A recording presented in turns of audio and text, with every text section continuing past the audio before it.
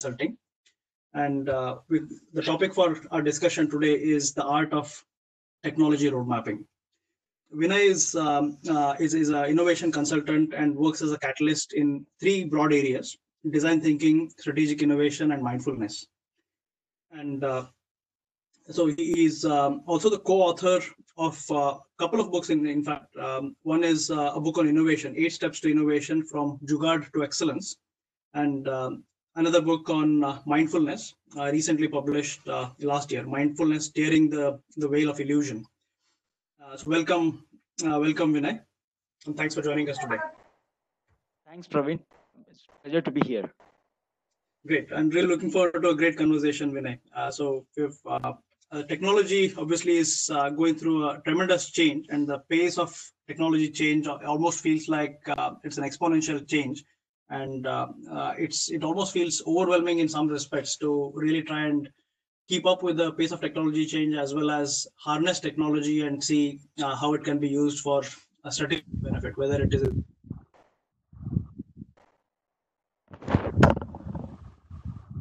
at some levels, technology is almost becoming a tool, a weapon in the geopolitical sense as well.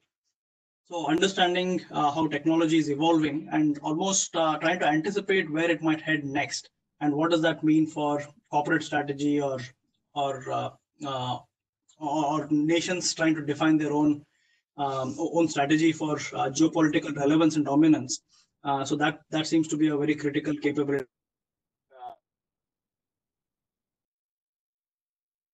Road mapping can help address some of these.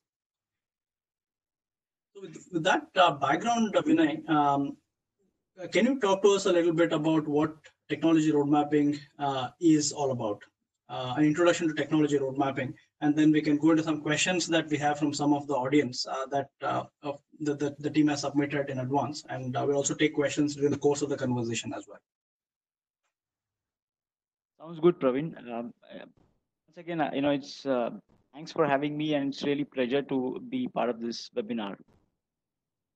I'll just narrate a short incident about how I got introduced to technology road mapping. I was working in Saskan then. It's maybe about 15 or 18 years old story. I was part of a products division. We were working on 3G protocol stack. And one of our partners was a semiconductor company, Texas Instruments. And as part of engineering management team, I was part of this meeting where TI guys had come and they presented a 5-year roadmap of their chipset. And I had never seen something like that. We were sort of changing our directions every now and then, and I thought that's how life is all the time in a technology world. And here is this guy who is presenting, here is how our 5 years the chipset are going to evolve. Looked really nice, and I just made a note of this. How can somebody be so confident about how their product is going to evolve? It so happened that I was part of a similar meeting the following year with the same set of people from Texas Instruments. And again, they presented a 5-year roadmap, except that it was not, it was quite different from the previous year. But they were equally confident when they presented it. So my gist is this. I mean, all of us who are driving cars know the importance of maps and road maps. The world is changing, and it helps to have some direction to this where we are going. I think that's one of the key role that roadmap plays, which is establishing collective clarity. Which is yes, it's like saying yes, technology is changing, a lot of features are getting evolved, but for our purposes, here are a few things we are focusing on, and here are a few things we are more certain of, and certain things we are really experimenting about. I would say it's a pictorial view where the x-axis is a timeline, sometimes in quarters, but sometimes it could be in years. And the y-axis could be different product lines, or it could be some domain areas. It could be also some key features or even technology platforms. So that is how I would look at it, as a pictorial view, where we are seeing, okay, what is, as far as this organization is concerned, what is the view of the technology that we are taking, maybe few years from now. Right. So in a way, Vinay, the role of a technology roadmap, I see two roles really, and two benefits from a technology roadmap from the way you described it. One is in the actual deliverable, in actually having a pictorial representation. And the second part of the benefit is almost the process of creating a roadmap. The end deliverable is almost besides the point. The fact that you are actually going through as an organization or as a team, going through a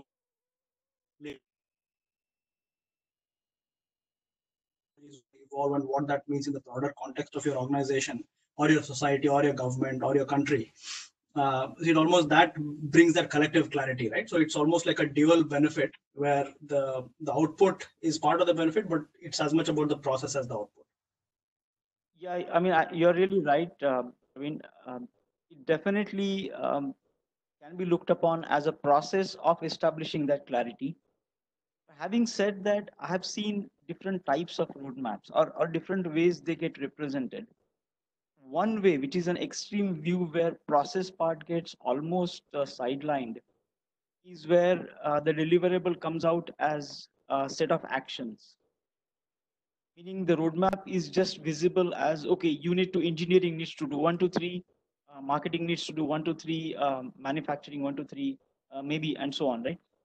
Right. And the linkages between the market drivers, technology drivers, customer drivers, which are, um, as you call, the hypothesis. Why are we saying this is an important feature while this something else is not? If that linkage is missing, then it becomes difficult to appreciate the process view. Right. Um, so it almost looks like there's a particular I mean, I think that brings us to the actual topic and the title of our discussion today. Vinay, this almost seems like there is an art to it, right? It's not just that there is a mechanical process of creating this. I'm sure there are concrete steps and activities that need to be performed. But if you want to really get the benefit of it, you need to almost hone the capability of building a process or developing a technology roadmap. Yeah, I agree with you, Praveen. I mean, I would say um, any place where there is an awareness of, um, you know, uh, resiliency, which means to say that, look, I'm not the putting the final word here, but it's anytime if things change, we need to go back and change it. And hence, I need to keep looking at what may work best in this context. And if you look at, sometimes those who have been programming for a long time, right? Even programming people may look as an art, right? In the sense, anybody, even for that matter, if you take somebody who is a sweeper, I mean, I'm just taking an extreme example, Right. he's really putting his heart into it, may find his own task as a matter of art as well, right? So in Right. that sense, art as a word is at least the way I look at it, is more general, in the sense, whenever you put everything into it, Mhm. um, yeah, everything starts looking like an art. Indeed, indeed. Yes, I think that's a very, very good way of looking at it. I mean, everything, there's a potential to look at everything as an art. It depends on the involvement that you bring to it and the passion that you bring into it, right? So I guess that's also an element of, that's also another dimension for what makes something an art. I mean, And yeah, and your sensitivity to see newness in things, right? Yeah. right. And that's the whole point of innovation. I think that's a very good point, Vinay. So, and on the process itself, right? So you mentioned there is a possibility that the technology roadmap can devolve into just a set of actions for different teams. So that kind of makes me think about what are the teams that need to be involved in the process from the beginning. Right? So how do you come up with a holistic roadmap that makes sense for the wider organization? So what are the stakeholders we need to include so that it's a relevant roadmap and it's a holistic roadmap, and also how do we draw the line between the inputs that come from the end.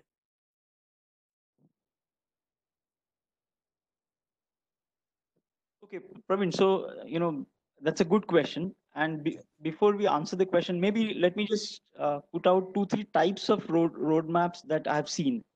Right. Maybe that will help us bring in the stakeholder perspective. Right. One would be a product-centric roadmap, which is relatively easy to understand, which means if you're building, let's say, a smartphone, then a product-centric roadmap would bring in all the technologies and market drivers along with it. So essentially, it'll be camera, it'll be multimedia, your um, communication engine, and so many different technologies. But that's one type of roadmap. The second type, I would say, is more like a thematic roadmap. A theme could be, for example, sustainability, which may cut across various products and services in the organization. It could be something like smart city. So that's a theme that you're trying to drive at. And the third type of roadmap which I've seen, which comes from a typical R&D or a tech CTO's organization, which is, I would say, technology platform centric roadmap. So somebody is developing, let's say, automation or machine learning, or one of these, you take one of these terms, and that group may be primarily responsible for evolving that technology. And then, of course, that feeds into multiple businesses, multiple products and services. Now, now let's look at least the most familiar one, which is a product centric roadmap. If that's the one which we are developing, then I'm assuming product management function, marketing function, strategy function, engineering function, um, support function, they would, I think, all major stakeholders would be part of the process. I would say ideally. I mean, for that, I mean, why, you may ask why support function. I would say the customer's voice is visible to the marketing function as well as support function. So actually, support function that way carries a lot of wealth of insights, which can be brought into the table while drawing that. Did I miss something? Do you think? I mean, Praveen, you would have been also part of such meetings and workshops. Right. I think that kind of makes sense. Vinay. I think the if it is a product focused technology roadmap, so I guess these are the key capabilities that would be involved. So is there like who's the ideal function?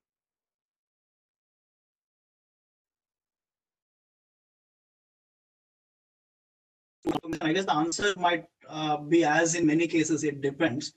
It might be the CTO organization in some cases, it might be the product organization in some cases. But is there like a way of looking at who should own the process, who should own the roadmap, and who should drive the use of that roadmap? Maybe look at it in three. Yeah, so I think this ownership is actually, as you said, it actually depends a lot on the organizational structure.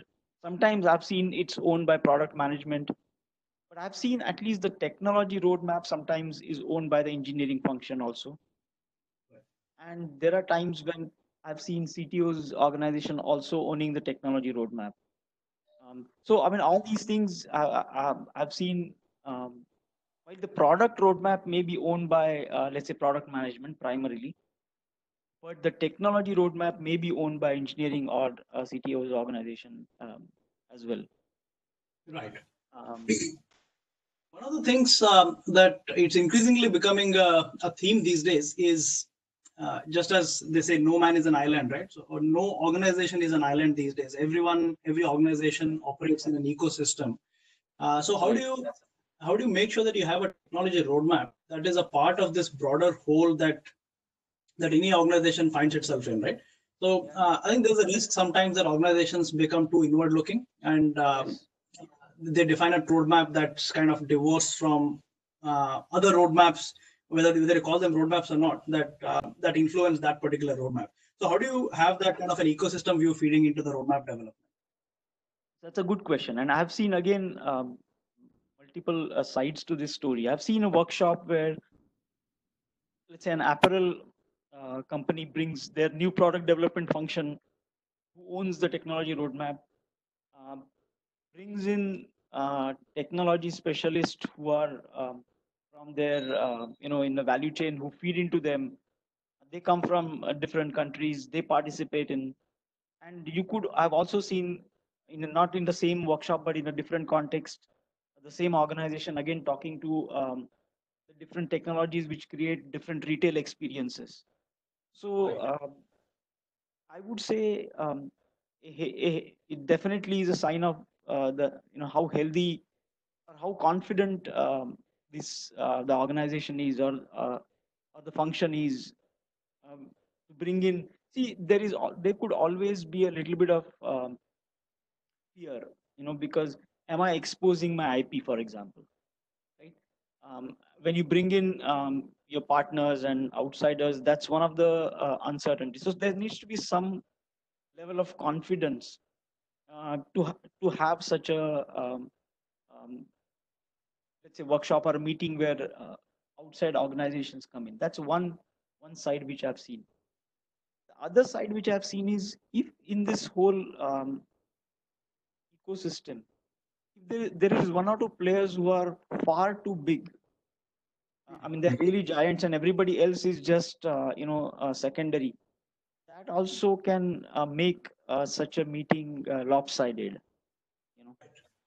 Right. So that's a view also which I've seen sometimes, and hence for a meeting to be really, or a workshop, or such a perspective that needs to be really balanced, I think there needs to be some kind of respect, mutual respect for each other's opinions and views. Right. I think that's a fascinating point, Vinay. The fact that there will be, or there could be players with vastly different influence, or shall we say power, in that conversation, right? And they might be part of that conversation, or there might be entities which are de facto standard setters in an industry. So That's right. Yeah. right. So I think, so if you look at it from an ecosystem, so that power. So you might have, suppose you are a I don't know, mobile phone manufacturer, just to take an example. Yeah. So you are living in a world that is defined by say Google as the standard setter in the form of Android. So everyone takes, I mean, like you have this concept of market makers and market takers, right? So everyone takes the Android ecosystem or the context as a given, and then within that context, you kind of do what you can, right? So that's another aspect to it, right? So if there is such a vast differential in power and control of a particular experience, then you kind of define your technology roadmap within the context of that particular. That's right.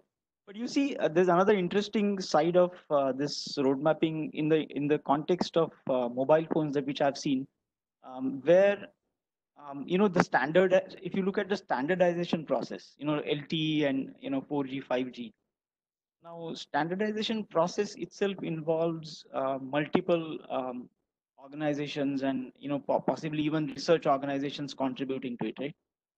Now, I remember the same time frame where I was talking about this company Sasken, which is an Indian company, small company, and there were people at actually primarily from the so the in a mobile phone you have standards from both sides, right? You have a standardization that needs to happen from the phone side, also the test and measurement side. I saw a number of people from the test group contributing to the standardization. Right. And this was really a small organization. Um, that time, Indian contribution wasn't, there weren't too many global players in India as well. So it could, there are places like this standardization, which, so if we just take this analogy and apply it to your Google example, one way to ask this, okay, while I am taking in everything that Google offers, um, are there opportunities where I can influence Google's roadmap as well? Right. Right. I think that's an interesting perspective. I mean, you don't, or any organization doesn't necessarily have to passively receive that context, but also try to influence it. So in a manner that maybe makes sense for that particular organization. Yeah. Fantastic. So one of the things maybe related to that is really, I mean, this is coming into the question of the ambition of the organization, right? Maybe some organizations will try to operate within that. And maybe some organizations will want to stretch the boundaries and see if they can partner or kind of lead Google in a particular path based on technologies that they are developing. And it might be at some point it might be a conversation among equals if that particular technology provider is such a niche technology provider that they're able to actually influence the Android roadmap. So from that perspective, how does one ensure that the roadmap is achievable as well as ambitious? So it's almost like a tension that you need to balance, right? So between ambition and pragmatism. Yeah, so I would say a good technology roadmap is anchored in a set of use cases, right? Right. So, for Right. example, I was just looking at the different levels of autonomous vehicles. It has been defined from level 1 to level 5, and in fact, even the hype cycle puts them differently, which means the level 4 is has come down and from the hype point, and level 5 is which is completely this driver can sleep and do whatever, the car will do everything type of thing, is still relatively in the infancy in this hype cycle. Right. Right. So sorry, I lost the thread. Sorry, what was it? The question was, how do we balance this tension between Yeah. having a roadmap that is ambitious but also achievable? Yeah. So I mean, on one hand, there needs to be a set of use cases Right. where those use cases can't be just like next quarter use cases. There would be some which could be next quarter, but I'm assuming there has to be some use cases like this level 5 driving, which is still quite far out there, right? So I think that's a very important thing as a prerequisite for a roadmap to be healthy. And second point, I think, is if strategy is a very loaded word, but I would say there needs to be some priority to some of these use cases, saying unless I take a position on some of these things, saying, look, let us focus on this particular use case as an important thing for us to differentiate in the market. Right. I think, and this position when you take, it can't be like changing every quarter types. Right. One needs to take and hold the position for at least, let's say, year before you reevaluate and change perhaps, right? Now that needs both some insights as well as guts, both. Right. Right? Right. Because you're taking some risk. See, if you change as per the customer requirements every other day, then that's not really position taking. And I would Right. say, if you look at the evolution of IT services industry, it is seen, and it is perhaps still seeing this kind of thing where traditionally it has been on the receiving end. The requirements come from somebody, and we are trying to implement and provide that, right? Versus you build a position on some area, think this is where we can really do something, right? Right. I remember some of the engagements where I was facilitator for IT services companies. They were shy for having roadmap as a deliverable out of this. Their fear was that the customer who is joining that particular meeting may not even treat these people as partners in the show. Because you are not co-innovator. You really I'll tell you what to do types, right? So it's the imbalance in this power structure which is sometimes seen. Right. So I would say there needs to be a view where there's a willingness to take a position for some time is important. Right. Right. I So think unless there is insight, it is difficult to hold that position. absolutely. And to almost the process, right? The process and the metrics. So so when you talk about holding a position with some durability, so you need to give it a certain amount of time for that either the trends to be validated or the trends to be invalidated. So I think that's it's almost like the essence of strategy, right? What do you say no to? You don't want to be buffeted by every semi trend that you see bubbling, but you want to kind of make some calls and have the gumption to say no to a few potential distractions. So from that perspective, Vinay, there will always be these various trends that people are talking about. In some many cases, people are hyping various trends, and something there's almost on a weekly basis. Almost it feels like there is the next big technology or the technology trend being hyped. So how do you are there metrics? Are there is there like a framework to say how do you ascertain the strength of a particular technology trend and the duration of a particular technology trend? Okay.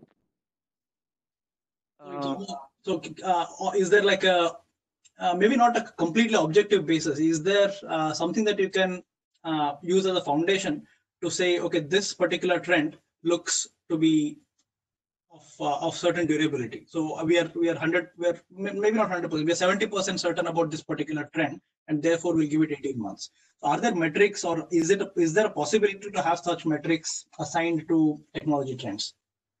So I would step back a little bit on the durability. In the sense, I would first look at the durability of the requirement, market or business requirement itself. Okay, and just to put that into context, the example which I really like comes from the answer that Jeff Bezos gave in an interview, where he was asked, how will Amazon look like 10 years from now? And his answer was, I don't know, but I know for sure that my customers are not going to tell me that, please give me more expensive products. Please deliver them a little slowly, and just show me a couple of choices. He knows. So he says there are certain things I know for sure is that my customers still want cheap product. I mean, the low cost prices to be low, then selection to be vast, as well as delivery to be fast. Right. So It's almost like the triad, right? Cheaper, better, faster. I mean, that will never go out of fashion. now, so I would call them relatively time invariant requirements. Right. And he's saying that has been unchanged for almost from the beginning. So now that may not be the requirement for different. I mean, businesses, different organizations may have different types of requirements, but it helps to identify durable requirements, like just to use the word that you are using, right? Right. And I think that would then um, definitely bring out a set of um, technologies to look at. For example, um, just one example that comes to mind. There's a company called Husk Power Systems, and I know because this company is something I have used as an example in our book, and the one of the co-founders also visited IIMB when I was there. Right. Now, this is a company which is headquartered in Patna, and it started, I think, in 2006 as a rice husk, which is a waste, um, from which you do gasification. From there you get electricity, and these guys are trying to electrify rural India. Okay, now they almost for 5 years. Ganesh Pandey and his colleagues experimented with state-of-the-art technology, which is polymer solar cells, wind energy, Jatropha-based biodiesel, and none of them turned out to be viable technologies for their purposes. Mm-hmm. And finally, they did this rice husk-based technology. But in 5 years' time, by 2012 or 13, the price points for solar dropped so much that these guys had to revisit solar again. Right. And they created a hybrid model where they have solar during daytime and rice husk based electrification during nighttime. And that's the Right. model which is currently being sold. So you see, once you have clarity as to, okay, this is what we need, our price points has to be low enough for rural India, let's say, um, then you always have to be on the radar to watch out. Oh, if for regulatory reasons or otherwise, if um, your solar price point is really low, then you need to just bring that experimentation and see whether it matches. Right, right. Absolutely.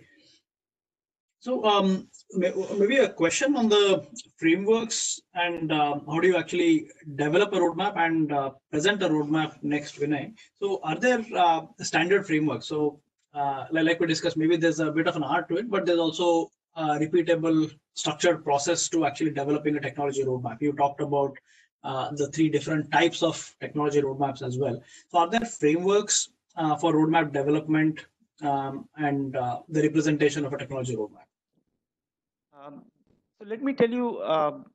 So first of all, I'm not sure if there's any standardization in this process, but let me give you a view where of a technology roadmap which I found very useful. Right. That view had, I would say, at least three parts to it. The top part had market and business drivers. So let's imagine kind of a wide chart where you have year or quarters on the x-axis.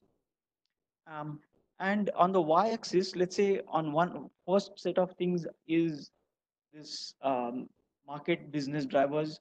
Second set of things could be your technology that you want to different technologies that you want to look at and features. And maybe third set could be various capabilities and resources that you have. Now, one way I've seen that it evolves is you bring in different people and either use post-its or some way, some easy mechanism of getting multiple perspectives on this chart. And you also establish linkages, which means which market driver drives which particular technology need. Then what resources would help you either through partners or internal development can actually get you there, right? Right.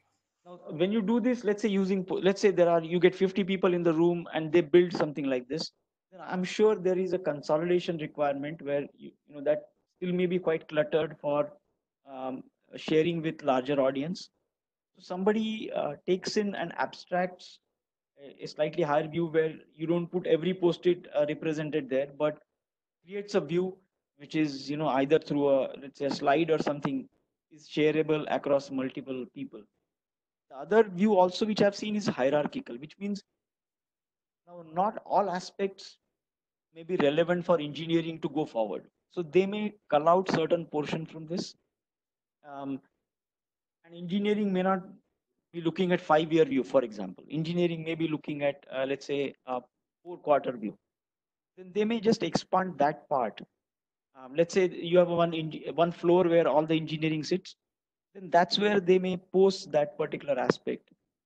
Um, I mean, that's one way. So it becomes kind of a hierarchical thing where you have a top level view, and then you have various teams actually taking this. That's one.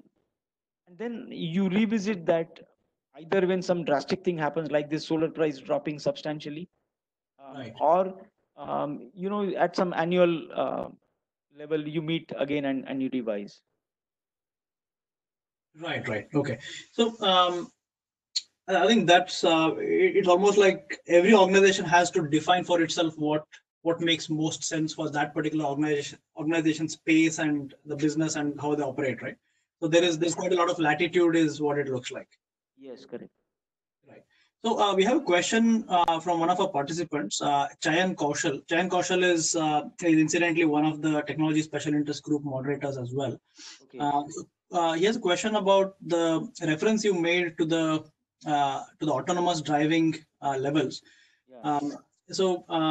And his question, I'm reading it from the chat window. Let's assume level 4 is for Waymo currently, and level 2 is for Tesla at the moment. Right? And both of these market leaders started somewhere in the last decade.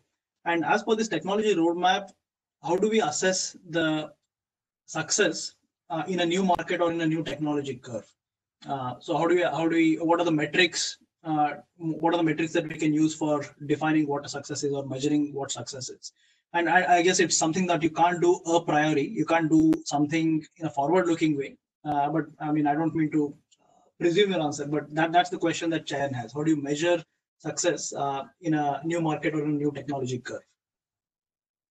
Okay, now I mean, let's explore what this means, right? So, what my understanding is that Waymo is the Google's self-driving car. Is that correct? That's right. Yes, I think they've acquired Waymo. It used to be Waymo, independent correct, before. right? Yeah, so it was a startup, and they would have acquired. Now, see, my understanding is this, that there is nothing like a universal technology roadmap which is good for all the people who are playing a somewhat similar game. And I'm not even sure whether, let's say, Waymo and Tesla are playing the same game, but let's assume they are all at least um, in this autonomous vehicle game. Now, my assumption is that um, so the Tesla's technology roadmap is definitely different from Waymo's technology roadmap, and for the reason that it is positioning would be different, is my understanding. Its price point as to who its customer base is and performance parameters. I'm not even sure if Waymo's and Tesla's performance parameters in terms of its uh, acceleration and so on, right? I mean, Tesla may be more of a sporty kind of thing. I don't know whether Waymo is similar. I'm not expert, but my understanding is some of these elements about your positioning would have a significant role to play in which as to where you focus in the technology roadmap. So Right. a better question would be, um, is Tesla's technology roadmap helping its product development, right? And be successful, and why similarly, how is Waymo's technology roadmap helping it deliver to its promise, right? Right. So Right. for example, if I understand correctly, Waymo was one of the things which Uber or some of the taxis opted for it, and they were using it and so on, right? So it doesn't seem to be a very high end market that it's trying to capture first. Mm-hmm. So it means it's having relatively low price point. So your technology maturity has to be such that you don't have to have a very high end sporty performance parameters be delivered there. Right. Yeah. Yeah, I think so. Yeah, yeah. I think that's a good point, Vinay. The I guess the key sense that I'm getting is it doesn't make sense to compare technology roadmaps across organizations. It's almost like your life plan, right? If you look at it from an individual perspective, Yeah. um, different individuals might have certain visions for what they expect to do with That's right. what their purpose is really, and therefore how do they lay out their individual objectives, what they want to do in 5 years or 3 years or 1 year or whatever it is, and therefore what are they doing today? Yeah. And so it's a bit like that, right? So it's workshop and technology roadmap. yeah, so it doesn't make sense. I mean, you can compare for inspiration, but it doesn't really make sense to do any kind of a head-to-head comparison between one company's technology roadmap and another company's technology roadmap. Yeah. So I would say, but I think a question that is definitely maybe useful is the technology roadmap for a company helping it achieve a strategic advantage, let's say, Right. right? Because assuming every company is trying to be differentiating itself vis-a-vis its competitors in some ways, is technology roadmap helping in that process? I think that is really the question. Right. So it's effectively the proof of the pudding, right? It's Yeah. is it doing what it needs to be doing? And in that sense, you see, when Apple jumped onto multi-tap, just an example, Right. multi-tap as a technology was in the laboratory since the 80s. Right. So it was not even at the hype point that it jumped. It jumped when the multi-touch technology had come down on the maturity curve. So uh, while people may associate multi-tap with Apple, those who closely follow technology would know it for a much longer time. So Right. every organization strategically may have a slightly different approach as to when on its maturity curve it is willing to jump, right? So I'm assuming Google jumped on autonomous drivings at a much earlier in the curve. And that is not necessarily how every organization who is into it. So just to take a local example, Aether Energy, for example, Mhm. they have this e-scooter, which is, they launched the next 450X launched, I think last month. Mhm. That's so they are. I don't think they are doing batteries completely by themselves. That's the part they are importing right now. Right. But they're focused, but they're treating this scooter as a platform where they're doing over there features. They are doing feature enhancements Right. and having maps on their display is one of the crucial things they have different. So experience is one of the areas they are trying to differentiate. But if they had said no, no, because this is what it is, we will do even batteries also ourselves. Um, I'm not so sure if that would be helpful. Right. So we have another question, Vinay, from Kunal Shah, who is an IT manager at Shell. And so this question, I think you probably touched upon this briefly earlier in the conversation, but the specific question is, how do you approach road mapping differently for a 1 year versus a 3 year versus a 10-year horizon? Yeah. So I think the example that you mentioned about the Intel roadmap, so maybe that was Yeah. headed in that direction, but I would be curious to understand your perspective on this. No, I agree. So, I mean, say, let's say, Shell or, see, organizations which are into energy, for example, right?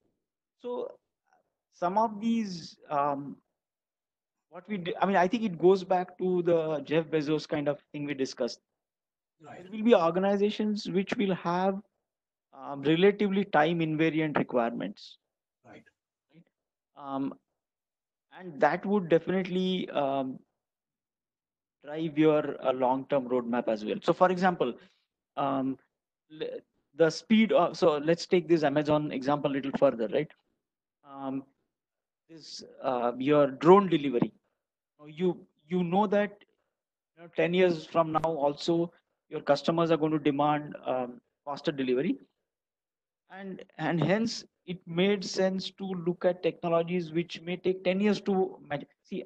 It's been maybe what 8 years or 10 years since Amazon started its experimentation with drones. Right. Okay.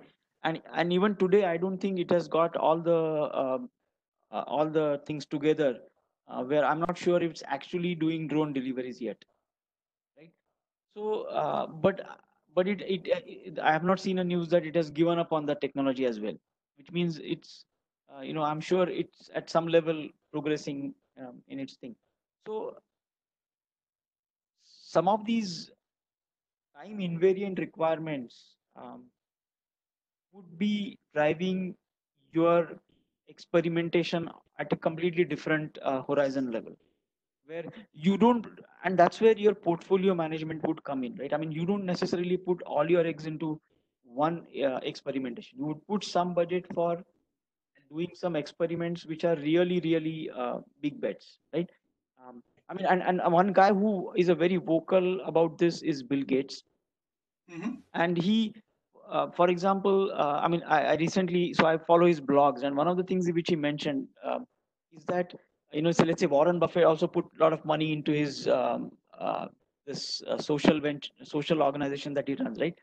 And one of the things which the Buffett specifically mentioned to him is, with this money you should be taking really really big bets, right? Right. So, Right. for example, one area where he put in some significant investment is nuclear power. Mm-hmm. Now, nuclear power has a lot of going against it, because we have seen massive, accidents and so on, right? So, and there are a lot of questions being raised about whether its viability and whether it's environmentally safe and so on. But when he encountered a paper which was brought to him and explained, and he first invested in a simulator for nuclear reactor. So it becomes kind of a sandbox where you can do like thousands and thousands of simulations to actually characterize how safe it might be and how it might work in various worst case scenarios, which which can cause damages. And only when he was convinced on the simulator that it seems to be actually quite robust and still quite efficient, that he started to invest further. And it's really a long term bet, right? Right. Right. So I think that's how I would say ideally every organization should. I mean, see, not every organization, a startup may not have a 10-year plan really. Right. But yeah, reasonably large organization, can look at that. Right. Right. So I think that's interesting. The question came from Kunal, who works for Shell, and I know Shell has been big on scenario planning. That's right. So, Yeah. and even now, Shell. I mean, when it comes to the energy transition, right? So I work in the oil and gas sector, so I know, I mean, the biggest theme in oil and gas at the moment is the energy transition. How do we go from being carbon intensive industry to satisfying the energy needs of the world in a less carbon intensive way? So that's a massive focus in the oil and gas industry right now. And even there, Shell has multiple scenarios that they've done and said, okay, this is the worst case scenario, this is the best case scenario. So I think that's the kind of hypothesis that we've been talking about. It's Shell has tried to do it through the scenario planning approach. No, and I would say it would be one of the more mature organizations in doing these kind of exercises. Right. Right. I think, yeah, that organizational maturity and that organizational capability that has been honed over time. That's right. Also makes sense, right? It's that's also critical, and maybe what Shell does might not make sense for a similar organization, even of the same scale and capability, because that's the style that Shell follows to develop hypotheses about the future, and maybe it's not the right thing for some other organizational culture. Right, but that brings an interesting example in mind to me. Okay, so if you go back, let's say another 40 years, okay, so there's this guy Schumacher. He wrote a book called Small is Beautiful. Right. And he was working for coal that time. I mean, in UK, one of the, I think, largest organizations in the energy organizations in the world. Mm-hmm. And he that time saw this big challenge that we will face by we are just using these resources which are not renewable, right? So Right. but I mean, nobody was ready to listen really. I mean, so it's one thing to have an intent really, and another is to actually translate the intent into actually let's say roadmap, for example. Right. There may be a lot of self deception going on, because finally if everybody wants bigger car and if everybody wants to, let's say, do a lip service for sustainability but really have everything big without caring. So organizations can also take a similar view, saying, okay, finally I'm getting customers for this car, why do I have to worry about sustainability, right? Right. So I'm saying, yeah, it's one thing to be actually doing scenarios, and another thing to be actually associating priority to some use case and drilling it down. So the example which comes to my mind is Lego toys. Right. Lego toys actually has been investing in BioBrick, which is, it wants to actually, it has a plastic that brick, which is a basic brick that is used in Lego toys. Right. Now they have been saying, okay, we want to move away from plastic if we can. Okay, and they have been experimenting with so many trees and so on to see if they can have a brick from renewable resources. Right. They have invested, I think, a few $100 million, and their thing is it can't be too hard because the kid has to be able to take it out, and it can't be too soft because the bricks have to fit into each other. So there's a balance of how flexible that material should be, and they haven't got a bio brick which has that exact properties. But they are it's been like, I think, maybe 10 years or something, but they are still they're trying to experiment. Sure. And yeah. So you never know. I think the important thing, it almost feels like, Vinay, that you keep you have that goal in mind, you have that aspiration in mind, that the objective that you're trying to achieve as Lego in this case is you want to have a environment friendly Lego block, and because at the core of your business is that single Lego block, right? And if you can't make that, I mean, just look at the carbon intensivity of your business as Lego. I mean, it can make a drastic change to that, and maybe you keep pursuing that goal, and maybe at some point technology will catch up with your aspirations, and then suddenly maybe material science will progress or whatever will happen, and suddenly things will fall into place, and then one day you suddenly have your sustainable Lego block. Yeah. Fantastic. So we have a question from Priyanka Agrawal. She's a manager at Raputa Robotics. Okay. So our question is about, I guess this is an all too common situation when it comes to a new product idea, right? So NPI, new product introduction. So where one does not have historical data to support one roadmap versus the other. I guess this comes to a question of how do you make a bet? And the specific question is how can the marketing or strategy team help the CTO's office in developing a product or technology roadmap in this kind of a situation where you don't have historical information that might be relevant for the question? Yeah. So this is it's actually a good question. I would say it is an important area where when it comes to big bets, it's you may not even start with one idea really. You may start with a broad area where you feel that's an area. So, for example, somebody may say healthcare as an area, right? Or even further narrow down and say um, um, healthcare automation as an area. So, my assumption is that market insight. So, for any bet to be taken, um, insights play a big role, and I think marketing team is definitely has skills where it can do immersive research, right, which is not just a survey kind of research. It is a research where you are really have deep insights with customers. Now, if you look at many technologies that I deal with, going and really doing immersive research is not something they may like, or that may not be their specialty. So I feel marketing team can play a big role in doing that kind of going and actually spending time with new people, right? Not just your existing market, but from a completely new perspective, and bringing out insights and sharing them. I think, of course, it works both ways. Okay, so even CTO's office has to be receptive, because I could always be uh, inside out looking. So for example, I'll have a bunch of ideas and say, okay, these are the areas to be betting on, right?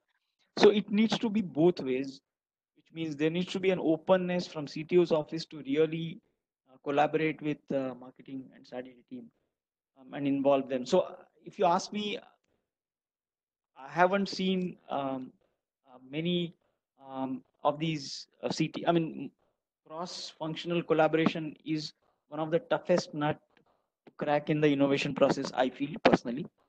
So Right. I've seen the other cases which are more often where these really teams work in isolation. Um, but if you ask me, the great opportunity lies there. Right. So we are coming towards the end of our time together. If you have some more time, maybe we can extend it by a few minutes. We still have some questions that folks have shared. So are you okay to continue for Yeah, 5 I'm okay. Yeah, Praveen, no problem. Right. So one of the, I mean, maybe towards in terms of summarizing the conversation today. So what would you say are the best practices? Um, I guess there's no single set of best practices given that there are diverse needs and diverse situations. But in your experience, if you look at technology road mapping as a broadly applicable tool, what would you say are the say the three best practices that would be mostly relevant for most organizations? So let's step back a little bit. Let's say, what are the characteristics of roadmap which are really important? The first thing which we said, we really highlighted is clarity. Now, clarity, you can ask clarity about what, and one of the things we said is clarity about focus or priority, which means if you have use cases, then really identifying where your focus, like which use case has priority, for example, right? I think that would that definitely helps. So that's clarity is one characteristic. The second characteristic I would say is resiliency, which means if something changes, how quickly can you go back and change the roadmap? If it becomes too cumbersome, it's like 100-page document, and I don't know what all to change now. Then it becomes, I think, too bulky thing. Right. And hence that's where the hierarchical nature of the view helps, which means you have something top level and from which different smaller versions get derived. And the third thing I would say is currentness, which is Right. there needs to be really somebody really going through the radar, watching what's going around. And if somebody just looks at this and say, oh, this is what was relevant some time back, but we have just gone past all this, right? Then it is not very meaningful. So the iterative thinking part, right, which means for it to be remaining current, there's a need to really revisit and update it. And that updation has to be really efficient, meaning if it takes too much time, then it is not going to be updated. Right. So Right. that is what I feel, and hence um, having, so for clarity, a pictorial view is very helpful.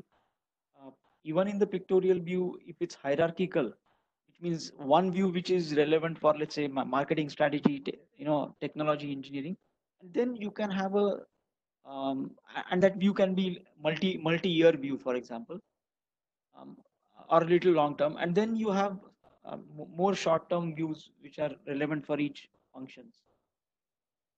Right. I think that makes sense, Vinay. I think that the kind of and these three best practices or critical success factors, if you will. So Yeah. these are, like we discussed, time invariant characteristics or time invariant needs. So these are almost like context invariant best practices that would be that would make for a good technology roadmap, regardless of the kind of organization you are or the kind of situation you find yourself in. Yeah. Fantastic. So I think that brings us to the end of the questions that we had for the discussion today, Vinay. So in concluding, any other summary remarks that you'd like to make, Vinay? Yeah. Okay. Maybe one last point is that let's put technology aside for the time being and just ask a question. So road mapping per se, is that a skill relevant at an individual level? Right. And if you ask me, at least personally, it has been useful. Which means, I mean, which is really asking, are you building any positions which are long term, really, as an individual, as let's say from career point of view, from even from an individual point of view. I mean, so for example, the mindfulness book that I wrote um, came out of, let's say, I started workshops a few years earlier than that. Maybe 2015 is when I had a first workshop. By 16, or by 16, I asked myself a question because I was enjoying it and I thought it's an area which I can do something about. I decided that I will dedicate not full time, but at least at some level, 10 years time before concluding that it's not worth doing. Right. Now, of course, you could say I was at a career where I could afford to dedicate some time, budget some time, which means if I work for 10 years and nothing happens, nothing earth shattering is going to happen to my career, right? Um, but I'm saying one could take such, you don't have to take 10-year views, I think, but let's say you find some area which is very interesting, and you feel you can dedicate some time at some small chunks of time.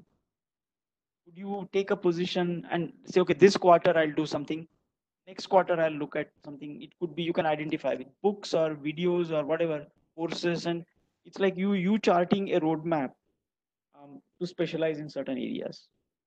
Right. Right. I think that's a fantastic insight, Vinay, and that's very very relevant because see, it almost feels like in many cases we are all part of large organizations or maybe small organizations or small teams, and regardless of whether our organizations, whether we have an organizational role that gives us participation into the definition of a organizational level or department level technology roadmap, or even a functional level technology roadmap. So the point you're making about an individual technology roadmap. So we need to have our own individual hypotheses for how the market is evolving, how businesses are evolving, what is the role of technology there, and therefore what does it mean for me in terms of my capability development, right? I think that's a fantastic insight. Okay, great. I think thanks a lot for that, Vinay, and extremely thoughtful discussion today. Thanks so much for making the time, and I'm grateful on behalf of ISB as well as on behalf of the TechSig membership for you taking the time and going through this conversation with us. And we look forward to having you again as part of some other conversation, possibly even on campus at ISB.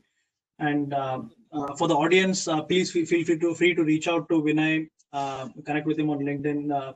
As you can gather from the conversation we had today, he has a very well thought out, very deeply introspected perspective on technology, on design, as well as on mindfulness.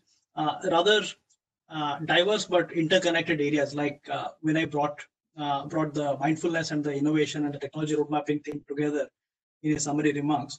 But he's got this integrated view across multiple different, seemingly different areas. So feel free to reach out to Vinay. So apart from the innovation consulting work that Vinay does at Catalign Innovation Consulting, he's also a great author, and he conducts courses at IIMB, at IIT Mumbai, and TISS. So I can imagine that these are highly sought after courses, and it's been fantastic talking to you, and we look forward to having you with us again. Thanks a lot, Praveen. It was a pleasure, and I really enjoyed the interaction. I really appreciate having me. All the best and best wishes. Yes. Thanks a lot. Thanks. Bye-bye. Thanks all.